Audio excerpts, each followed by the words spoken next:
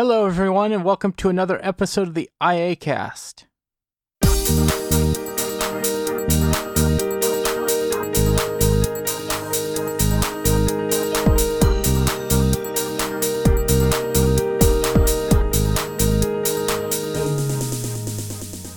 All right, here this week with me, I have a big group of folks. My name is Michael Doise, and this week I'm here with Jason Earls. Hello, everyone. Leslie Dixon. Hello. Rose Morales. Hi there. Jeff Bishop. Hello. And Charles Heiser. Nice to be here. Yeah, we've got a few new folks here this week. And, you know, it's been a very interesting time for everybody, so we figured we'd bring up this topic. And so with such a great topic, we needed a good group to talk about this with. And so the topic is working from home. Since this whole ordeal has started, how many of you guys have been working from home? I know I have. I'm working from home. I'm working from home. I mean, basically everything I do for my accessibility is being at home, so. I been at was home for working just from a few home weeks. before all of this started, but this has impacted the way I work from home and how much work I've been getting. So, yeah, I think all of us are working from home in some capacity, and so it's changed the way that we work and work with our colleagues and get things done. I know that we've had to develop plans for my job and what we do, and so all of those add accessibility barriers and things we have to conquer. So I want to go through, and if you can talk about what you have to do to work from home and how you overcome some basic obstacles, and then we'll go into actually talking about the different applications and software we use. Jeff, do you want to go ahead and start us off and talk about what you do?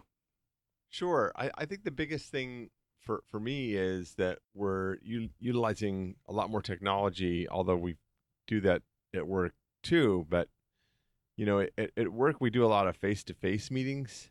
And now, of course, that's not happening. So we're having to utilize a lot of online meetings. And this brings up a really interesting situation where, you know, certain people may have different bandwidth requirements, or so, you know, people have to really think outside the box as to how they present information and make sure that it's not only accessible but inclusive for everyone. So it's made everyone think outside the box on how to communicate and how to actually present meetings in a way that is conducive to this, you know, online meeting experience. We do a lot of it at work as is, and just to be transparent, I work at Microsoft. So we do a lot of this already, especially with partners and things like that. But even, you know, the campus is pretty big, so a lot of times, for example, if we're meeting with another product team, we'll do it online, even at the office. But now that everything is online, it just brings up a really interesting dynamic. I think that the cool thing as it relates to all of this is that our management and leadership is always remembering the people factor, you know, about families and the importance of taking care of oneself, and, you know, talking about, hey, you should be going for a walk once or twice a day, or, you know, getting out and taking a little bit of a break, especially since you're working at home.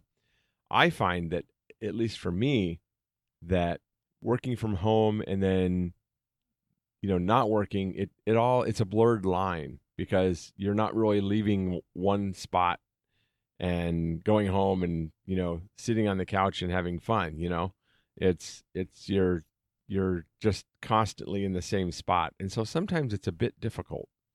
But, you know, I think this is week 6 or something.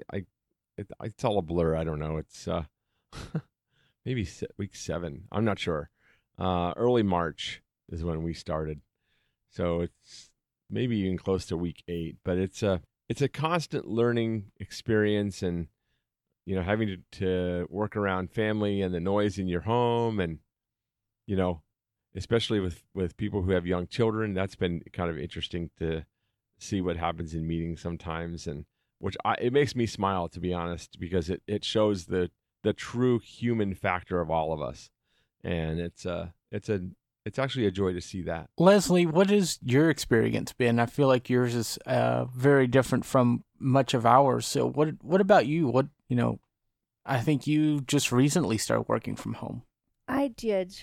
I work at a blind rehab center for the VA, and we sent students home about the middle of March, but we stayed at work until I guess about 2 weeks ago.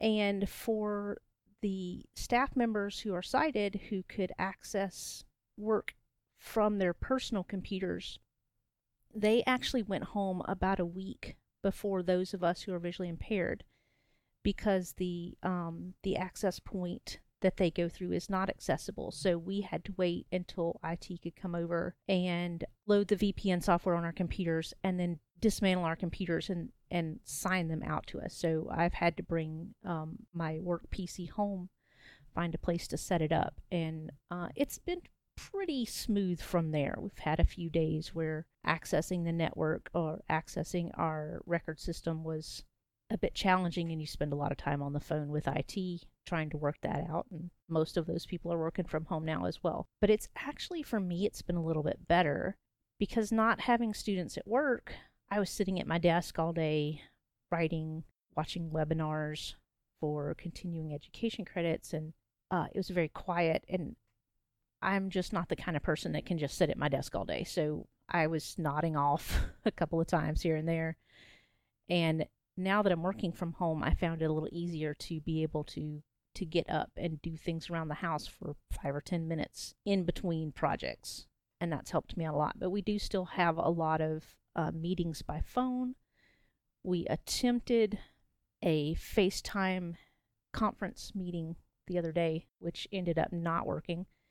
And my boss had to call us individually and talk to us about our progress at that point. But we communicate a lot by email, some by Skype.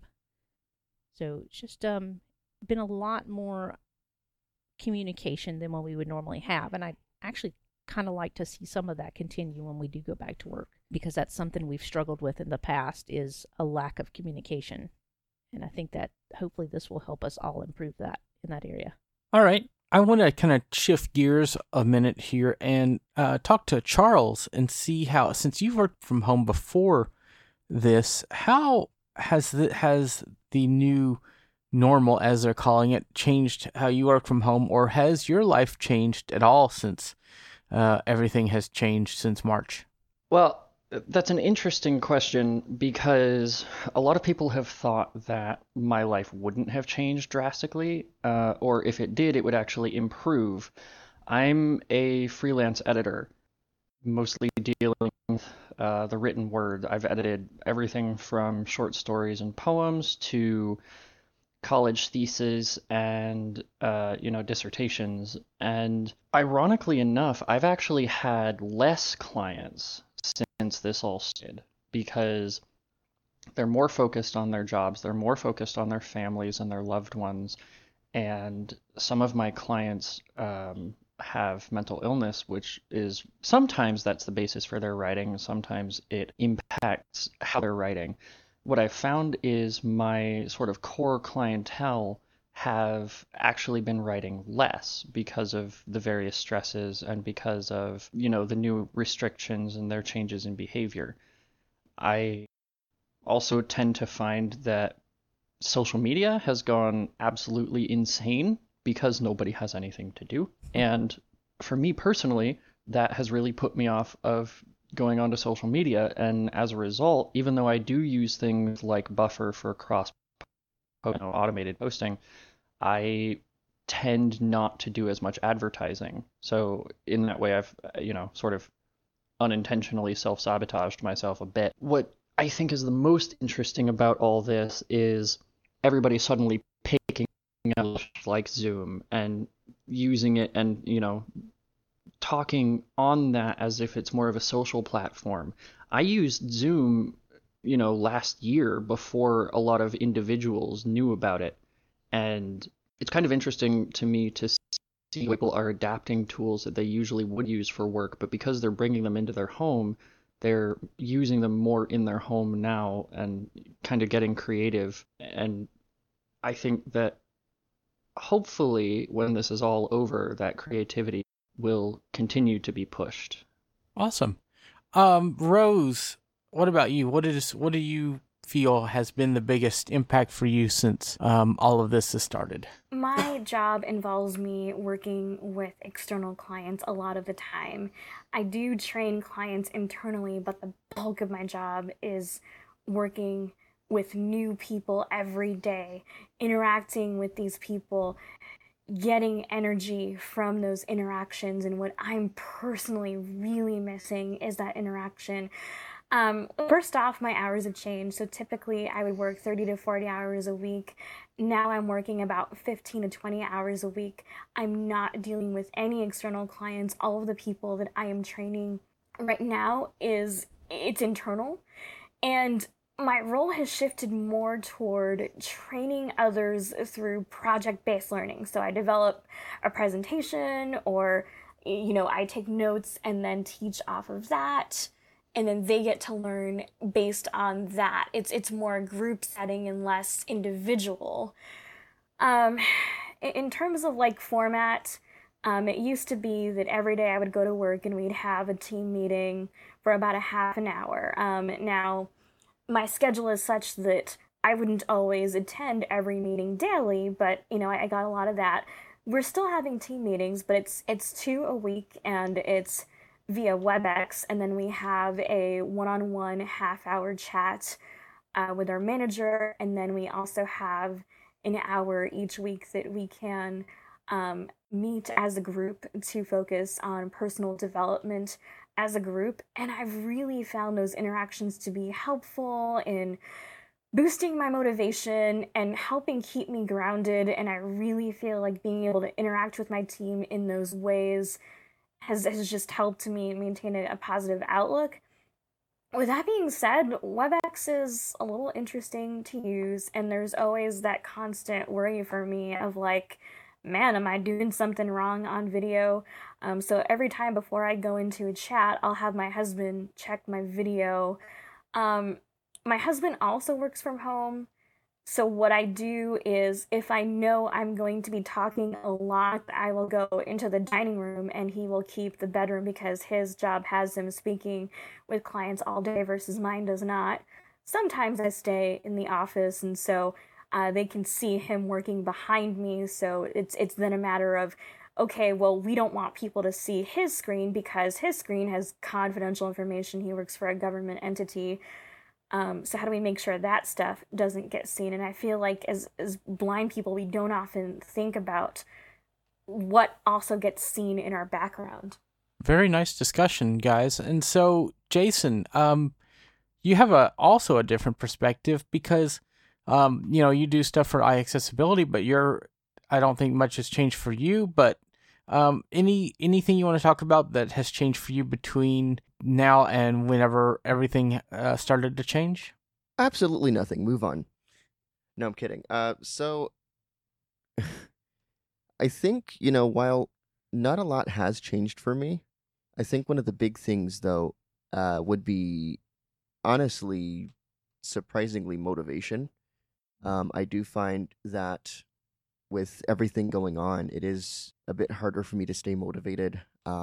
Some days I'll, get up and I'm just like, I can't do anything. I cannot, sometimes I just can't focus sometimes. And it doesn't, it makes sense when you consider, all the circumstances and things, but it's not really a side effect as, the current situation wherein has been developing that I had really considered. But it's definitely sometimes a little difficult to do what I need to for that. But, like you said, not a lot really has changed for me other than that. My girlfriend works for, and I've mentioned this before, a dinner theater here in town called Beef and Boards. And because they're not able to open for business right now, she's home more often, which, is nice, because sometimes, if I do have any accessibility issues that crop up, I can ask her rather than trying to guide my phone camera around dealing with an IRA agent which in some ways is just a lot easier to deal with. But I do try to let her do what she needs to do as much as possible. One thing that I find interesting about all of this is, like we had said before, I think it was actually you, Charles, you had said before how it's interesting how a lot of people are using apps that were previously centered around business use for home use, like Zoom, for instance, which of course is the very big one. Everybody's talking about it. Everybody's using it. I find it interesting how caught off guard Zoom was purported to be, because they had some issues in the app some security issues and things that they were having to rush to fix as more and more people jumped on Zoom. It's kind of nice to see companies offering things where they can. I know Google's making Meet free for the time being. Facebook has made a version of Messenger for desktop. It's not very fun to use on the Mac, but it does exist. And so it's really interesting seeing how these things develop and to see the creativity that, people are having to utilize in order to continue doing their jobs as we are all working from home through this situation. And Rose, you had actually brought up a good point too about cameras and what can be seen and what can't be seen through the camera. And you're right, I do think that there are a lot of blind people who wouldn't necessarily consider how much their cameras can pick up, as video chats are required for business and things when you're working from home. I think my biggest learn, just real quick, on cameras is I think of phones and tablets, right? We are really concentrated on how those cameras work, what's being seen by those cameras, but I think we often don't think about cameras on our PCs or Macs because the thought is they're stationary, and that's the thought that I had before I started working from home. And it's okay, it really doesn't matter what angle you put it at. I had it at a good angle that would be easy to read the screen if I could see, but that also was an angle that would show more of me than I needed to. Not necessarily in a bad way, but my husband's okay, well, what about if you shift a certain way? Are people going to see things they don't need to see? And so he gave me an angle that was all right, you can move pretty much any way you'd normally move, and nothing is going to get in the camera that should be there. And it's interesting that we bring up cameras and backgrounds, because a lot of apps are implementing these blurred background features so that you can do things like hide your messy room, or, I guess in your case, Rose, hiding what your husband may be doing for his job, making sure his screen stays invisible and whatnot. I've never actually used any of the blurred background features in these apps. I don't know if the backgrounds would be accessible, but I wonder, I find myself wondering how realistic these backgrounds look, or what they look like in general, since I can't see them. We'll get to that in just a minute, but the biggest thing, because we're going to talk about apps in just a minute, and I just want to talk about my experience as well, real quick before we move on. So I started working from home at the beginning of March, or the middle of March, after I was denied my trip to CSUN. And I'm glad I didn't go. I know several people that did, and I'm glad they came home safe. But the one thing for me was I started working from home, and I was so excited. I was over the moon. I was like, yes, I get to work from home. I've never gotten to do that before. Now, the way I believe is, if you elect to work from home and you choose to do that, it's because you've made preparations to do that, and you're ready, and you can go out and balance your life with outside activities. You can't do that right now. And I'm an extrovert, so I really miss going into the office and seeing coworkers and people. That is a big thing for me. So I really, really miss that. And so I'm kind of excited for when we open back up again. But, we've used apps like Teams and Skype for Business and others to do work from home. And it's turned out really well. And I'm very happy that our internet and our bandwidth and all those things have worked to make that happen. So I think we're going to start seeing this be a new normal. More and more people are going to work from home even after the situation is over.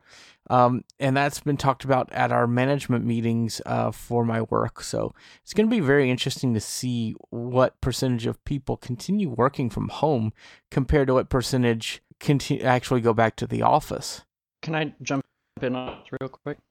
Sure. I've heard from other people I know who do office work that a lot of companies are seeing the benefit of having their employees work from home and being able to structure their own. Some companies are, from what I've heard, a little reluctant to do that because it does mean more accountability for their employees. It does mean taking a little bit more risk on new hires who are, if you're a company that wants to shift to having more, say, customer support at home, in order to make sure that your workers are doing something correctly and working within your system, a lot of companies obviously provide laptops or phones or something like that. So it's more risky, I would say, sometimes to have more new hires at home. But I think by and large, you're probably right. I think a lot of companies are seeing the benefits. I think a lot of companies are willing now to take that risk because of how much reward they get and how much happier their employees tend to be. The various shelter-in-place orders are definitely having an impact on the mental health of everywhere they're being implemented, in the US or New Zealand or the UK. Everywhere that's done it, we have heard fairly vocally people talking about how much more depressed they are, how less motivated they are, how they're going crazy. And, I personally, some friends of mine saying that they're fighting with their family more because they're around them just too much. But I think at the same time, this is really, really good for people, not just professionally, but also personally, because it gives you time to balance your job and life and figure out new ways to connect with people, whether that's coworkers and bosses or your friends and family. And in the end, I'm personally hearing more stories about the good side of things in the midst of all of the scare of, people getting sick and the world combating something that we weren't quite ready for. Very well said. So let's talk about some technologies that we can use to work from home and be productive. I'm just going to talk about this for a second because I'm very excited. Our tablets, guys, can now be full computers. We have Skype for Business, we have Teams, we have all of these things on there, and I'm really excited because I'm getting my Magic Keyboard from my iPad. So I'm going to be very interested to see how that kind of impacts how much I use my Mac as far as a business device or my computer for accessibility work. But for my main job, I have a Dell Windows PC that's the cookie cutter PC that you get for work. And, we use Teams. How many of you guys use Teams to get work done with your coworkers on a daily basis? Every day.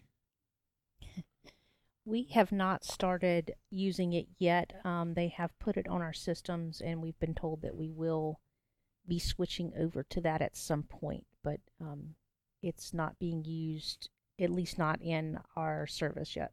Michael, it's really interesting that you bring up Teams and you talked about, using your Mac versus your tablet or maybe even your phone.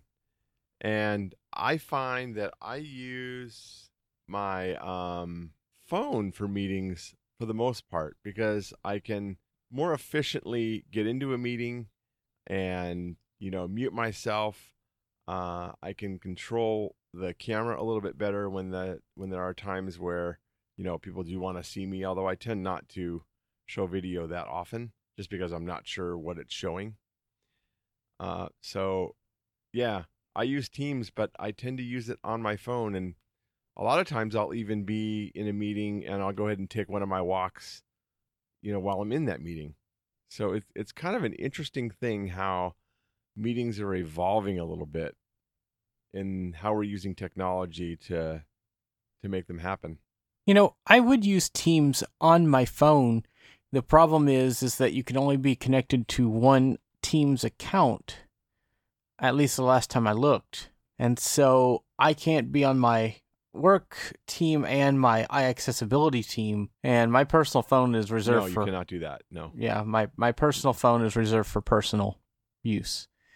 So I just keep Teams on my PC. I try to keep everything, we talk about Apple having a walled garden. I try to keep a walled garden with work life and my personal life with my laptop that was issued to me.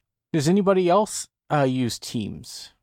What about Zoom? How many of you guys use Zoom for your work? Well, I know, Michael, that we had, talked about starting to use Zoom more so for our iAccessibility meetings, just because of some issues that we had found with Team Talk in iOS cropping up from time to time, because a lot of people will use their mobile devices, which is fine. So obviously, I'm going to definitely be using Zoom more for that. And of course, I'd used it before when taking the Swift class, and we did that on Zoom. So, well, and one I've thing... attended a lot of Oh, go ahead. webinars through Zoom since I've been working from home. And one thing I want to point out about, the discussion we had a meeting yesterday where we talked about moving our company meetings to Zoom instead of Team Talk. Team Talk's a great platform. It's a great conferencing platform, folks. But one thing to keep in mind, it is not encrypted. For general chat and podcasts and things like that, it's great. But if you're talking about anything sensitive, you do not really want to do that on Team Talk. So Zoom, Discord, they're all better options for handling more private conversation matters. Wouldn't you guys agree? Definitely. oh yeah. So any of you guys, I believe Zoom and Teams are the main two out there. Anybody still use Skype for business? We use Skype at work primarily just for personal communication between coworkers, but we also get a lot of information from the VA itself that way. They schedule regular Zoom meetings to keep us updated on things going on around the hospital that we can join in on and watch. But mostly it's just for communication between coworkers when sometimes it's quicker to reach someone by Skype than it is through email. And the reason, they're replacing Skype for Business with Teams, so you'll be seeing that in a few months, I believe. Yeah, I think so. Okay, what about to-do applications to keep track of tasks? Our job mandates that we use a task management system, and we use Planner and Teams. Does anybody use anything like that for their positions? Well, iAccessibility uses To Do, obviously, as you well know, Michael, which I find I actually like To Do. I do wish that it would push notify when tasks were completed, but I mean, other than that, I do like To Do. I'm not really using a to-do app right now simply because everything that needs to be done has been put on a calendar for us, either in PDF form. We also have a spreadsheet which kind of indicates what we should be doing on what date. So it's a little different for us. When we first started working, we had meetings with each department to discuss the types of things we could be working on from home, what needed to be done, optional things we could be doing. And since then, it's been a lot of communicating a couple times a week as to the progress of what we're working on, what kind of webinars we're attending, and we either do that by phone call or by email, just to kind of keep everybody up to date on where we're at with things. So, we use Teams, we use the Planner in Teams, which is not the most accessible right now. It has some problems. I believe their web interface may be a little more usable, but this does have partial integration with Microsoft To-Dos, so if you have a task assigned to you in a due date, you will see that in Microsoft To-Dos, or Microsoft To-Do. I hope nobody is still using Wunderlist, because as of this month, it will be going away. I think that's as of this week, isn't it? Isn't that right? I think so. I think so. I think it's May 6th. So by the time this episode airs, Yeah, I think it's I read probably like going to be gone. I think I read May 7th. I just find it really interesting the reason why they're going away, and it's because they're working on Microsoft To Do, so like they will still be around just in a different form. But if you missed that email, I would check whatever email that you have integrated with Wunderlist because it does give you instructions on how to migrate your data. Yeah, they've actually sent me multiple emails. So I don't have anything really on Wunderlist anymore. So it's fine for me, but yeah, those of you who still use Wunderlist, definitely you'll want to check that out. And I think they have a web page somewhere too talking about how to migrate over to Microsoft To Do. Excellent. So, do you guys find that you use, Rose, you talked about using calendars. Do you guys use calendar apps and integrate those with your meetings, or what approach do you use with those? I live by my calendar. You know, it's an integral part of our day. In fact, we even put in meetings where we just, are blocking time for ourselves. And that way we let people know at work that, hey, from 9 to 11, I'm not going to be available because I'm, working on something else. So calendaring is a big deal for me. So I had a very unfortunate thing happen to me earlier this week. My phone decided that COVID-19 was too much for it, and it decided that it didn't want to turn on anymore. And it's been very problematic because I generally live by my calendar. One of the reasons I got an Apple Watch was so I wouldn't miss notifications, especially including calendar notifications.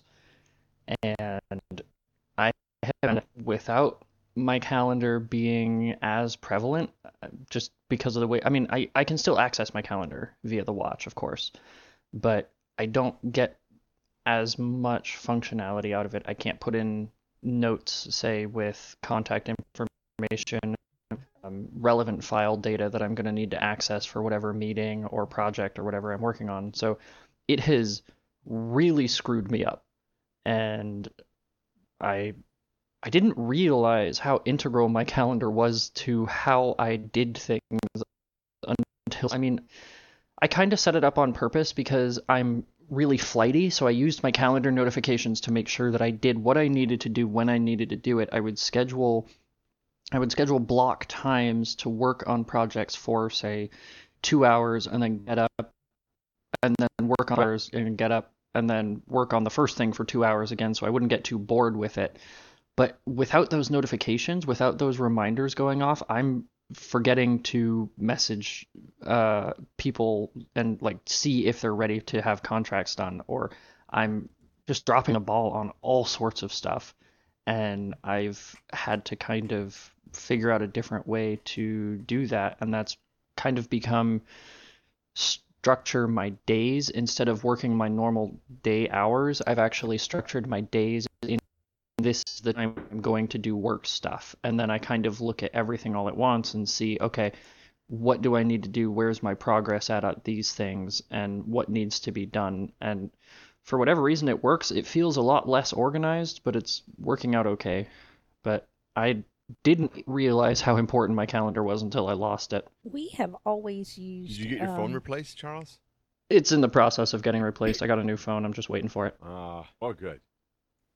We have always used Outlook Calendar at work to be reminded about upcoming meetings, especially committee meetings that we don't have often. But I found that now that I don't have a set schedule, I'm used to teaching 1-hour classes 6 times a day, being able to log into my computer at work and look at my schedule and know who I have when. Now it's a little more random.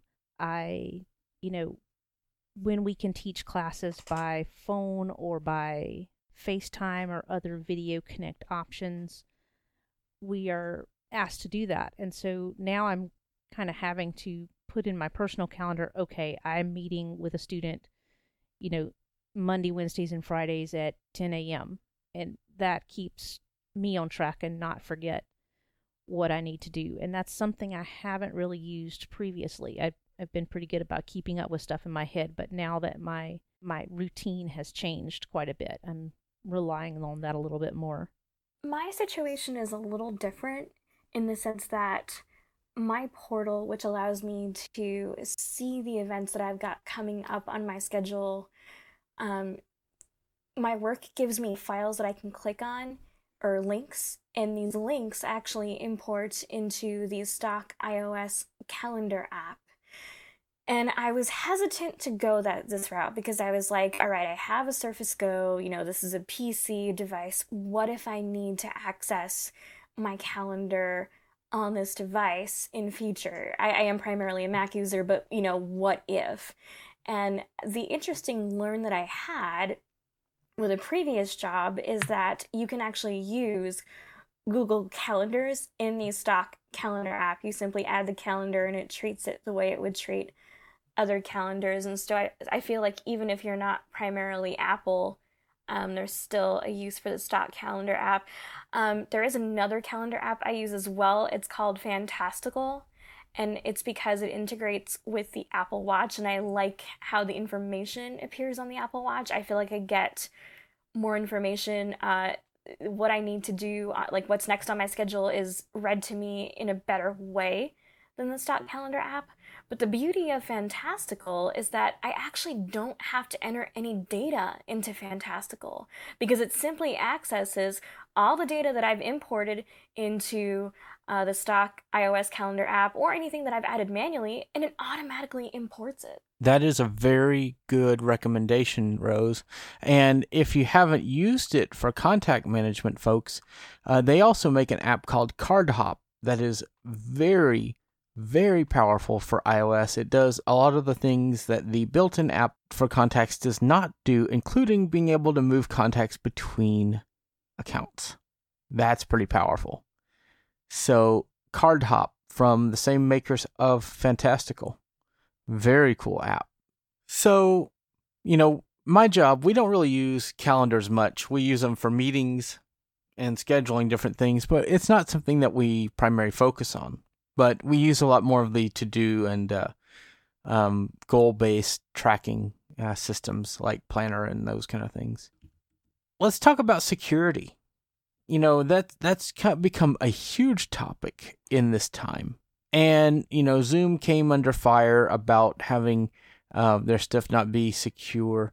So how do you secure Zoom meetings or Teams meetings? Some advice is to make sure you have passwords and make sure that you have you use the waiting room in Zoom. Teams is still organization specific, but Jeff, I want to start with you. What are the best security tips and techniques that you could give our listeners to improve their work from home experience if they have to have meetings or if they're doing training with folks?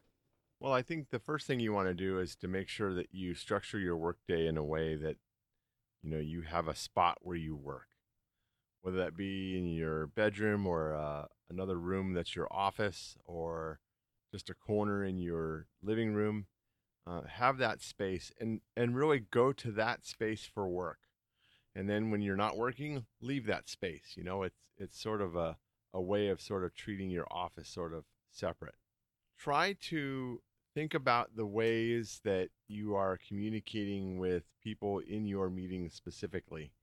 I always like to ask people to send things to me ahead of time that they're going to be reviewing, like Word documents or PowerPoints or spreadsheets or websites, things like that.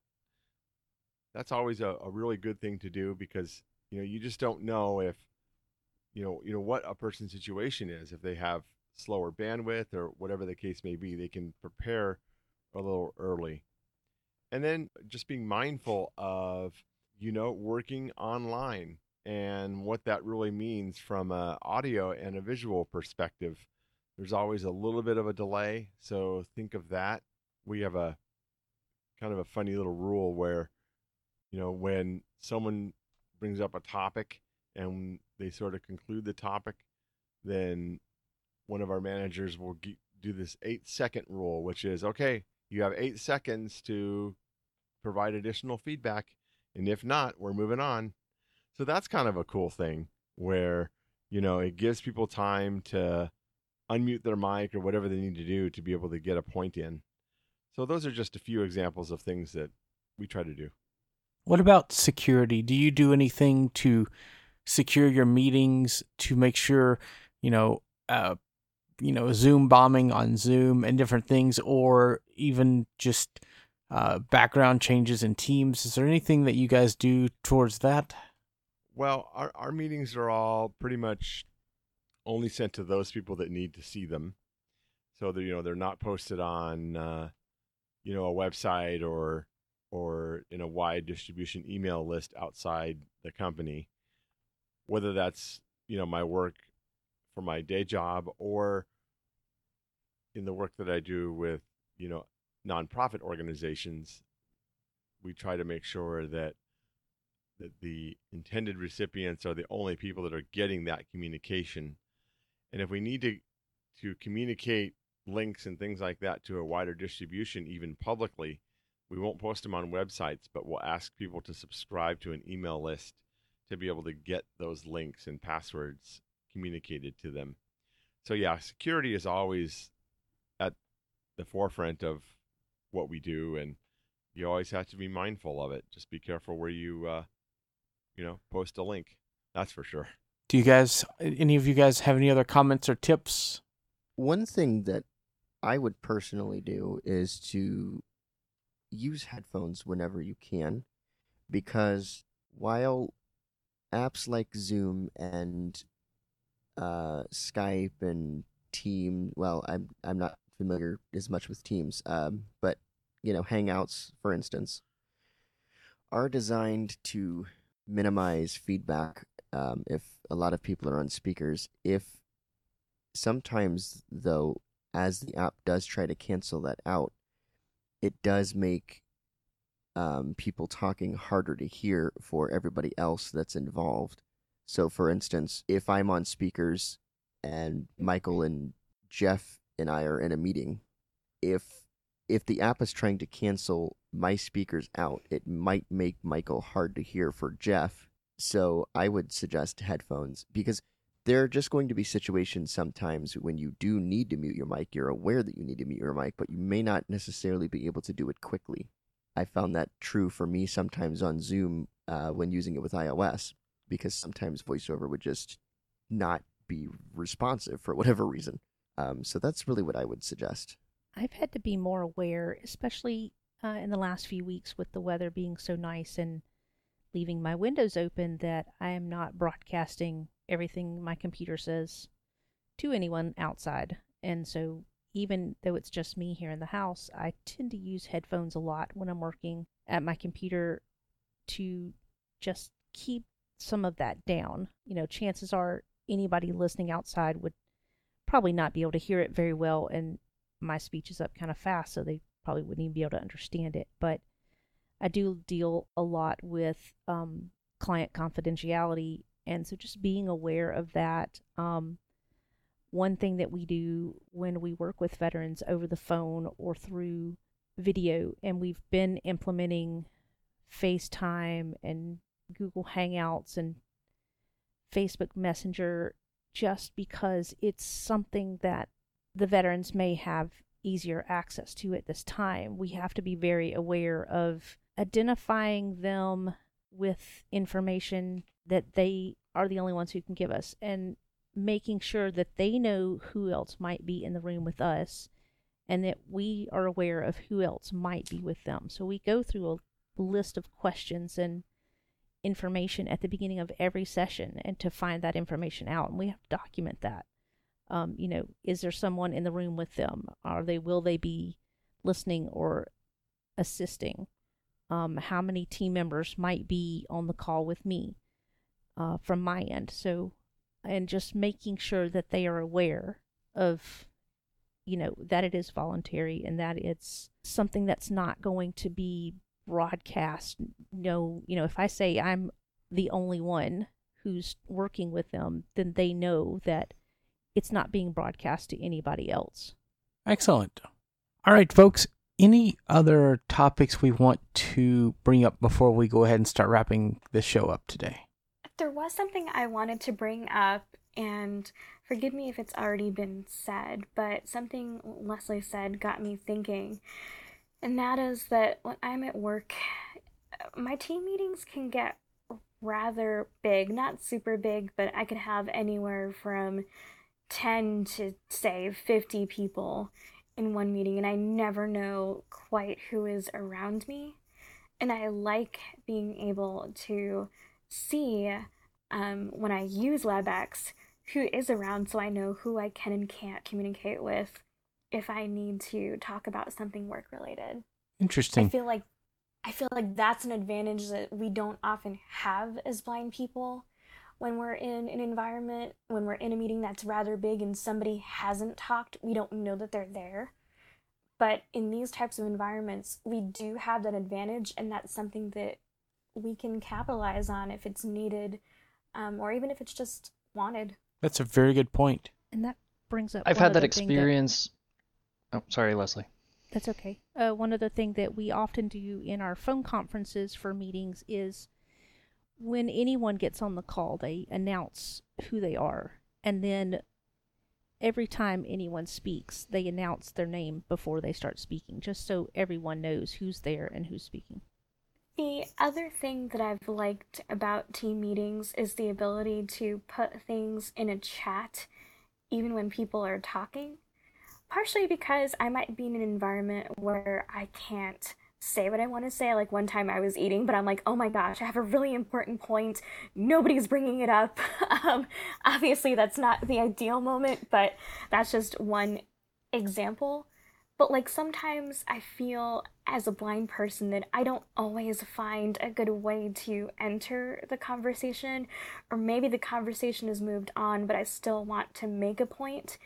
And what has happened as a result of me utilizing the chat is somebody will either jump back to my point because they're like, man, that was really relevant, thank you for that.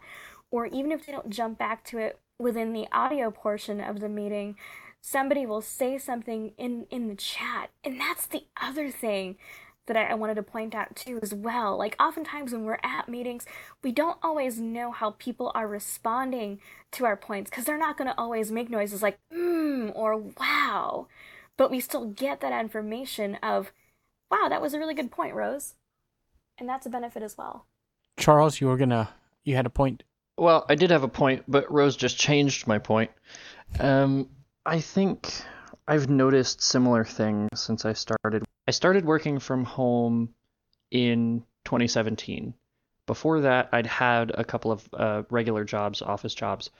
And what I noticed was communicating with other people online more than in person.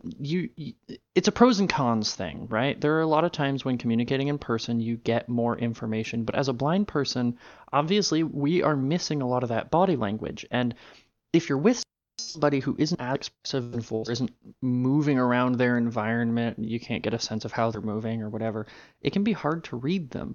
You don't get that a lot on a more, tech interface, right? Especially if you're chatting them, if you're, say, or messaging them on Twitter or whatever.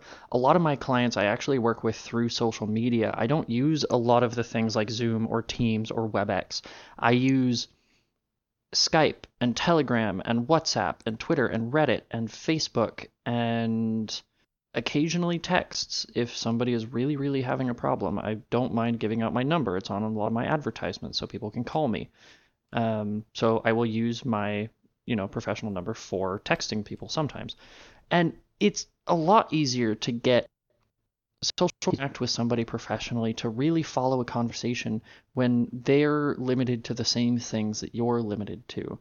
That being said, I do miss interacting with people sometimes in a face-to-face setup. I think you can be more expressive, and even as a blind person, get more information from somebody in your physical environment, whether it's having lunch with a coworker or having a meeting with your boss.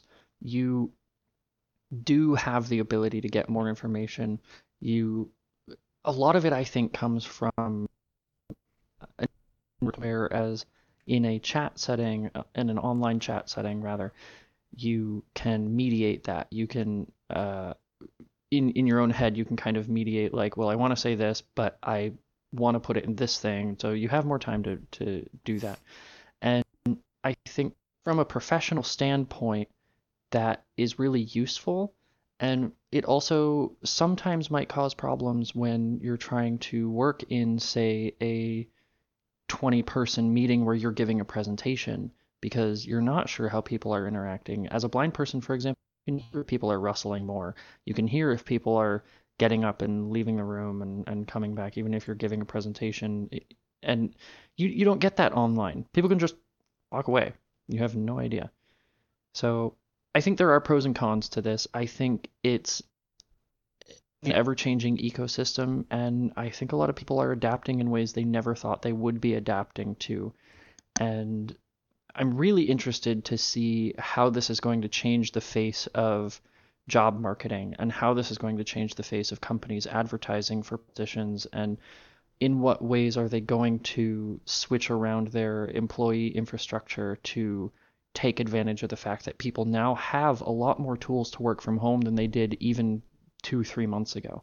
I want to chime in on that just to clarify something. The intent was not to say that we as blind people cannot get information about our coworkers and managers, bosses, whatever you want to call them, from our environment. My intent was to say that I personally have trouble reading people the more there are in a room. If it's a 10-person meeting, I'm going to be able to focus on those people a little more than if there were 30, 50, even 100 people in the same meeting. And that's where these tools, at least for me, come in handy.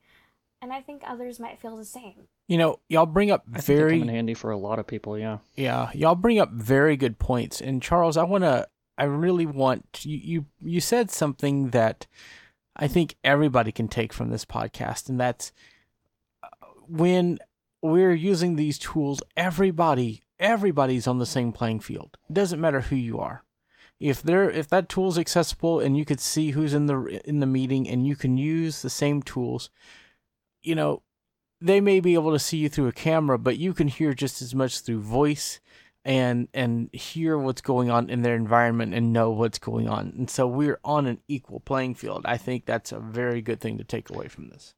I would caution that a little, and there are some accessibility hurdles, obviously. Every meeting app, every professional app I've heard of has some kind of accessibility bug or some kind of weird little hitch that you kind of have to figure out how to work through.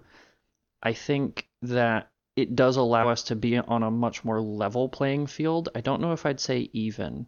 A lot of people, for example, are still sending PDF documents, and I would say a lot more PDF documents, because it's a primary way of getting information across. It's a lot easier to send someone a document over a Teams chat than it is to type all the information up.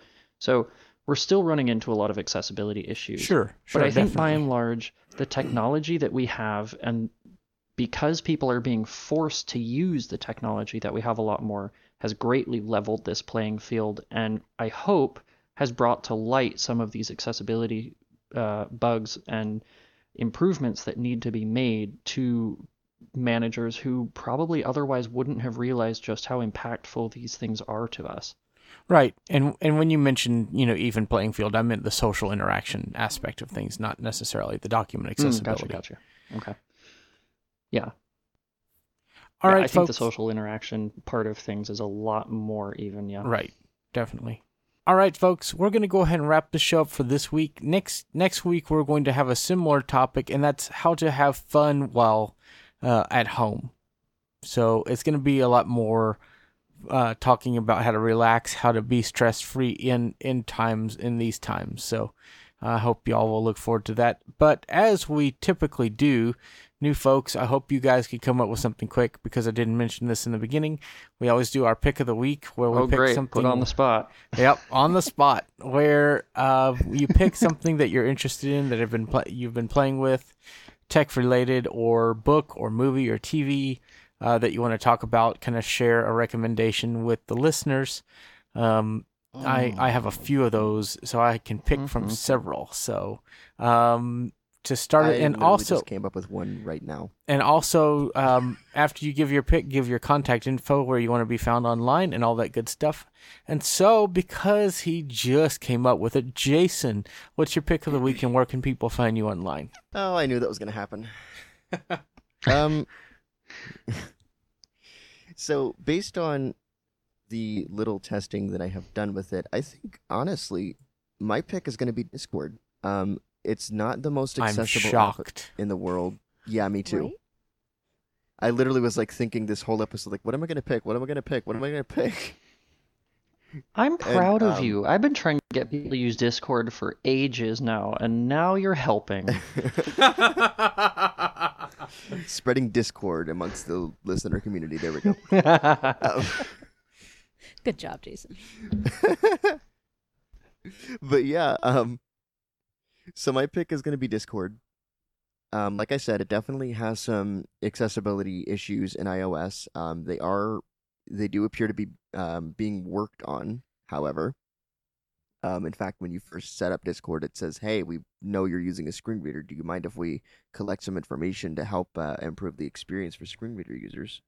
But the reason I'm picking it is because it definitely has some interesting options. I like that you can add bots to Discord channels, and I like that that Discord allows for high quality audio. Now, Michael, I believe, at least for the iAccessibility server, you had to boost it in some fashion in order to get the high quality audio feature. To 128 kbps, yes. Yeah. But, unlike Team Talk, Discord does host the server for you. And encryption. so with encryption. And so that does definitely give you some advantages. Surprisingly enough, if you think me picking Discord is a shocker, wait till you hear this. I used it and liked it mostly on my Pixelbook with Chromevox. Yeah, that's a shocker. Is that My, the sign of the apocalypse? I think so. Because my opinion on my Chromebook has been very vocal. The short version is, it could be so much more than it is, and it makes me sad. But, yeah. So that's my pick. And we still need to test as it far with as other we're- headphones. We've tested it with the Ambios, which Yeah. very unstellar quality, and which newsflash, discontinued they are anyway, no it's fine. longer being made, folks. Or at Sad. least they're not available at this time. Right. It does definitely seem like the Ambios are becoming harder to find on places like Amazon and whatnot, which is kind of sad. And if you visit the product page, it does say that the product is no longer available. What that really means, of course, remains to be seen. But, yeah, sadness. And on that terribly sad note, thanks, Michael, for reminding me of that. People can find me producing content for iAccessibility. You can email me at jason@iaccessibility.net. You can search for me on Facebook. Just search for Jason Earls. And you can also follow me on Twitter at JDE. That's Juliet Delta Echo 91. All right. So it's Michael, time. if people are having... Oh, sorry, go ahead, Michael. Oh, go ahead, Jeff. Well, Michael, if people are still having trouble coming up with a pick, I have one. My pick this week is an app on iOS called One Timer. And I have been looking for an app like this for a very, very long time. And it's finally out, and it's pretty inexpensive, too. Think of a countdown timer, which is very, very flexible in the things that it announces. You can basically get it to announce however often or inoften that you want. You can chain them together. It's a very complex little app, but you can really do some great stuff. So the reason I wanted this app was for exercise. So if I'm working out for an hour, say I'm running on a treadmill, I want to be told, say every 10 minutes, when time passes. And then at 30 minutes, I want to be notified every 5 minutes. And then perhaps at 10 minutes left, I'd like to be notified every 2 minutes. And then so as you can see, you can change these announcements how often Wow. you want. It's great. So then and then when I get down to 3 minutes, I like to know every minute, and then at 30 seconds, I like to know every 10 seconds. 20 seconds remaining, that kind of thing. So it's absolutely fantastic. There's a one-timer light app that you can get. It has advertisements in it, and you can't do chaining. So if you don't care about those things, then get that. That's free, and then you can get one timer. Which, by the way, it's 100% accessible, and spend the $2 or $3 and just get it. It's One other question: fantastic. does it have an Apple Watch version? Yeah. So after I don't think it does. Either way, after this show, I'm Either going way, to download that. It's fantastic. It's I love it so much. I would, it's but I on my don't have front a home phone. screen. Aw. Oh, don't worry, you will though. Are you going to get the SC2, by the way? I am indeed. Oh, very good. So you'll have to come and tell us all about that. Yeah, we'd love to hear about that. Ways of Okay. getting a We'll hold do of me. we'll do a phone review. Yes, that would be awesome. Ways to get a hold of me. You can email me at iAccessibility at jeff.bishop@iAccessibility.net.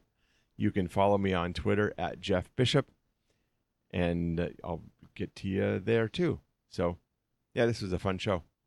So, my pick for the week is another social media app.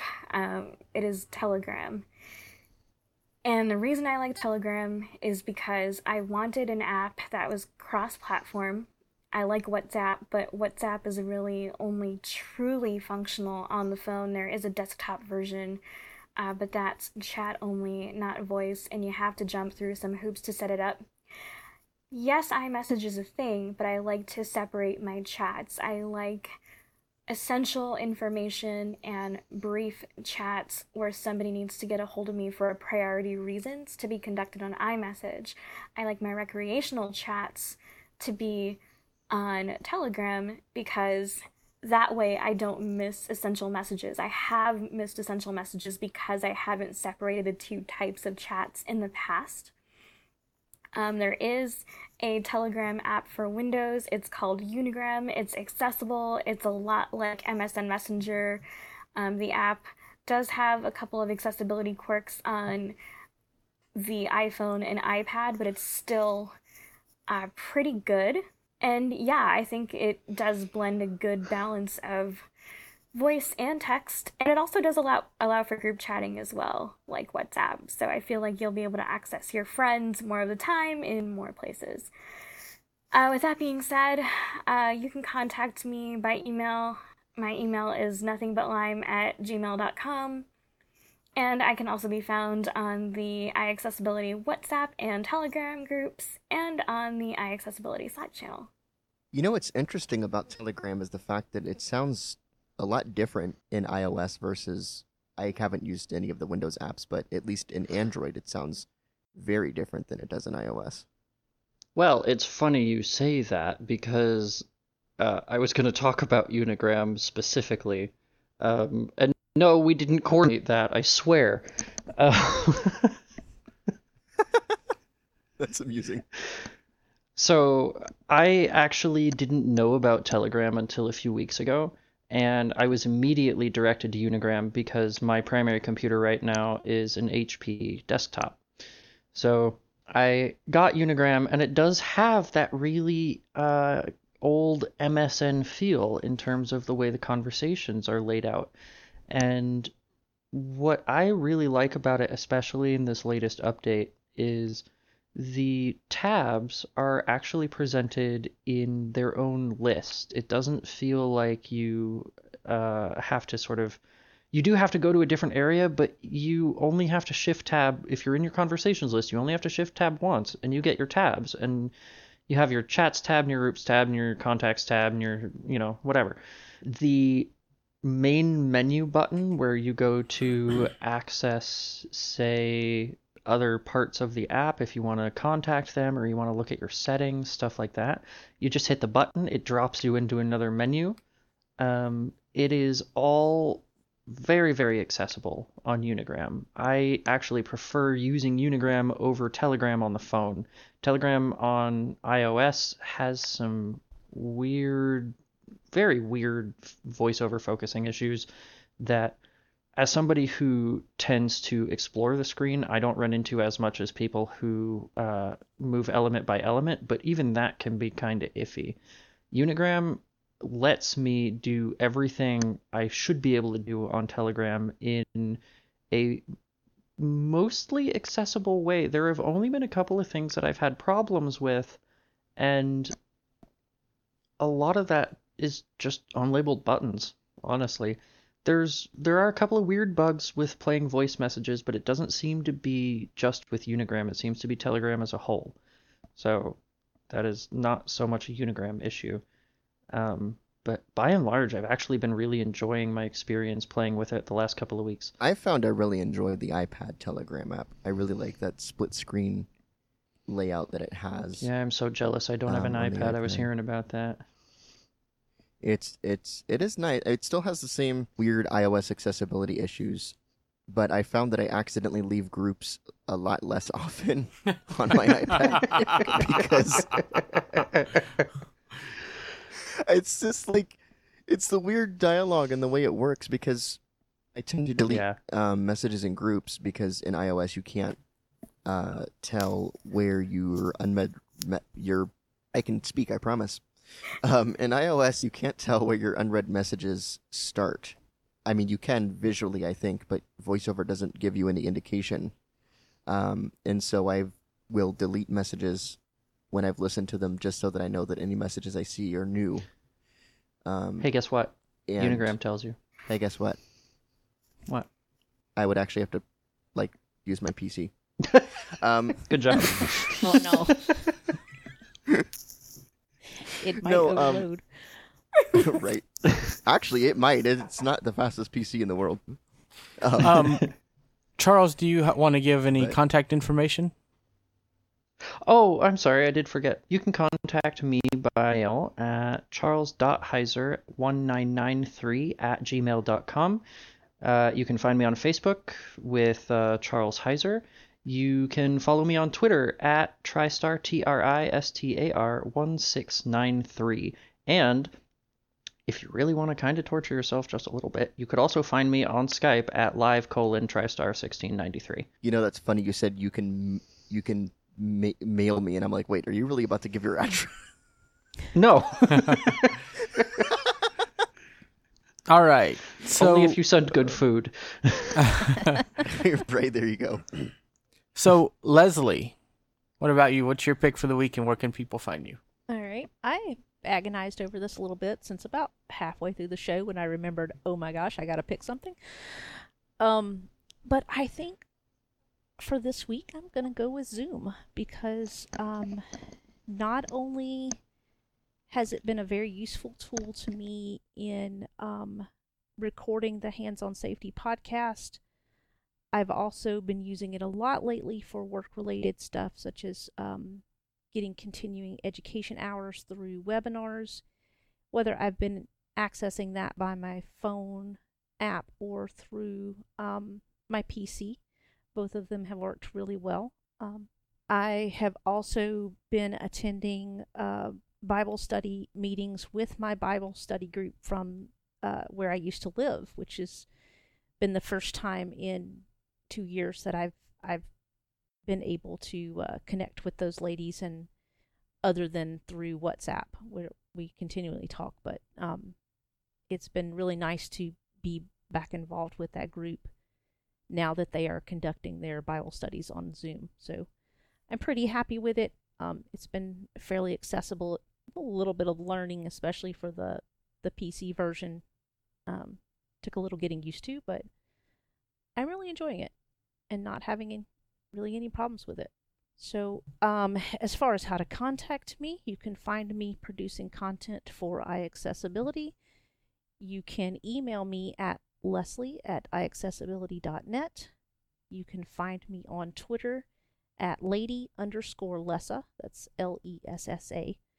And get in touch with me. Follow me. Let me know.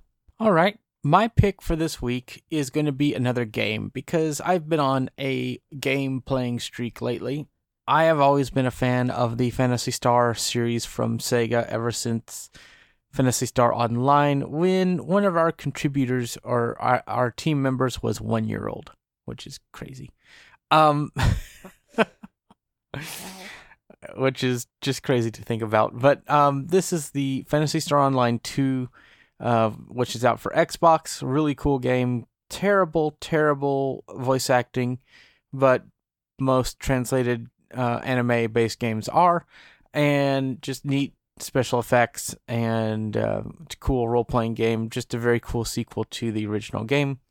And really awesome graphics and stuff. So if you're low vision, you like RPGs, this one is a good one to check out. It is free to play, which is really cool. So Phantasy Star Online 2.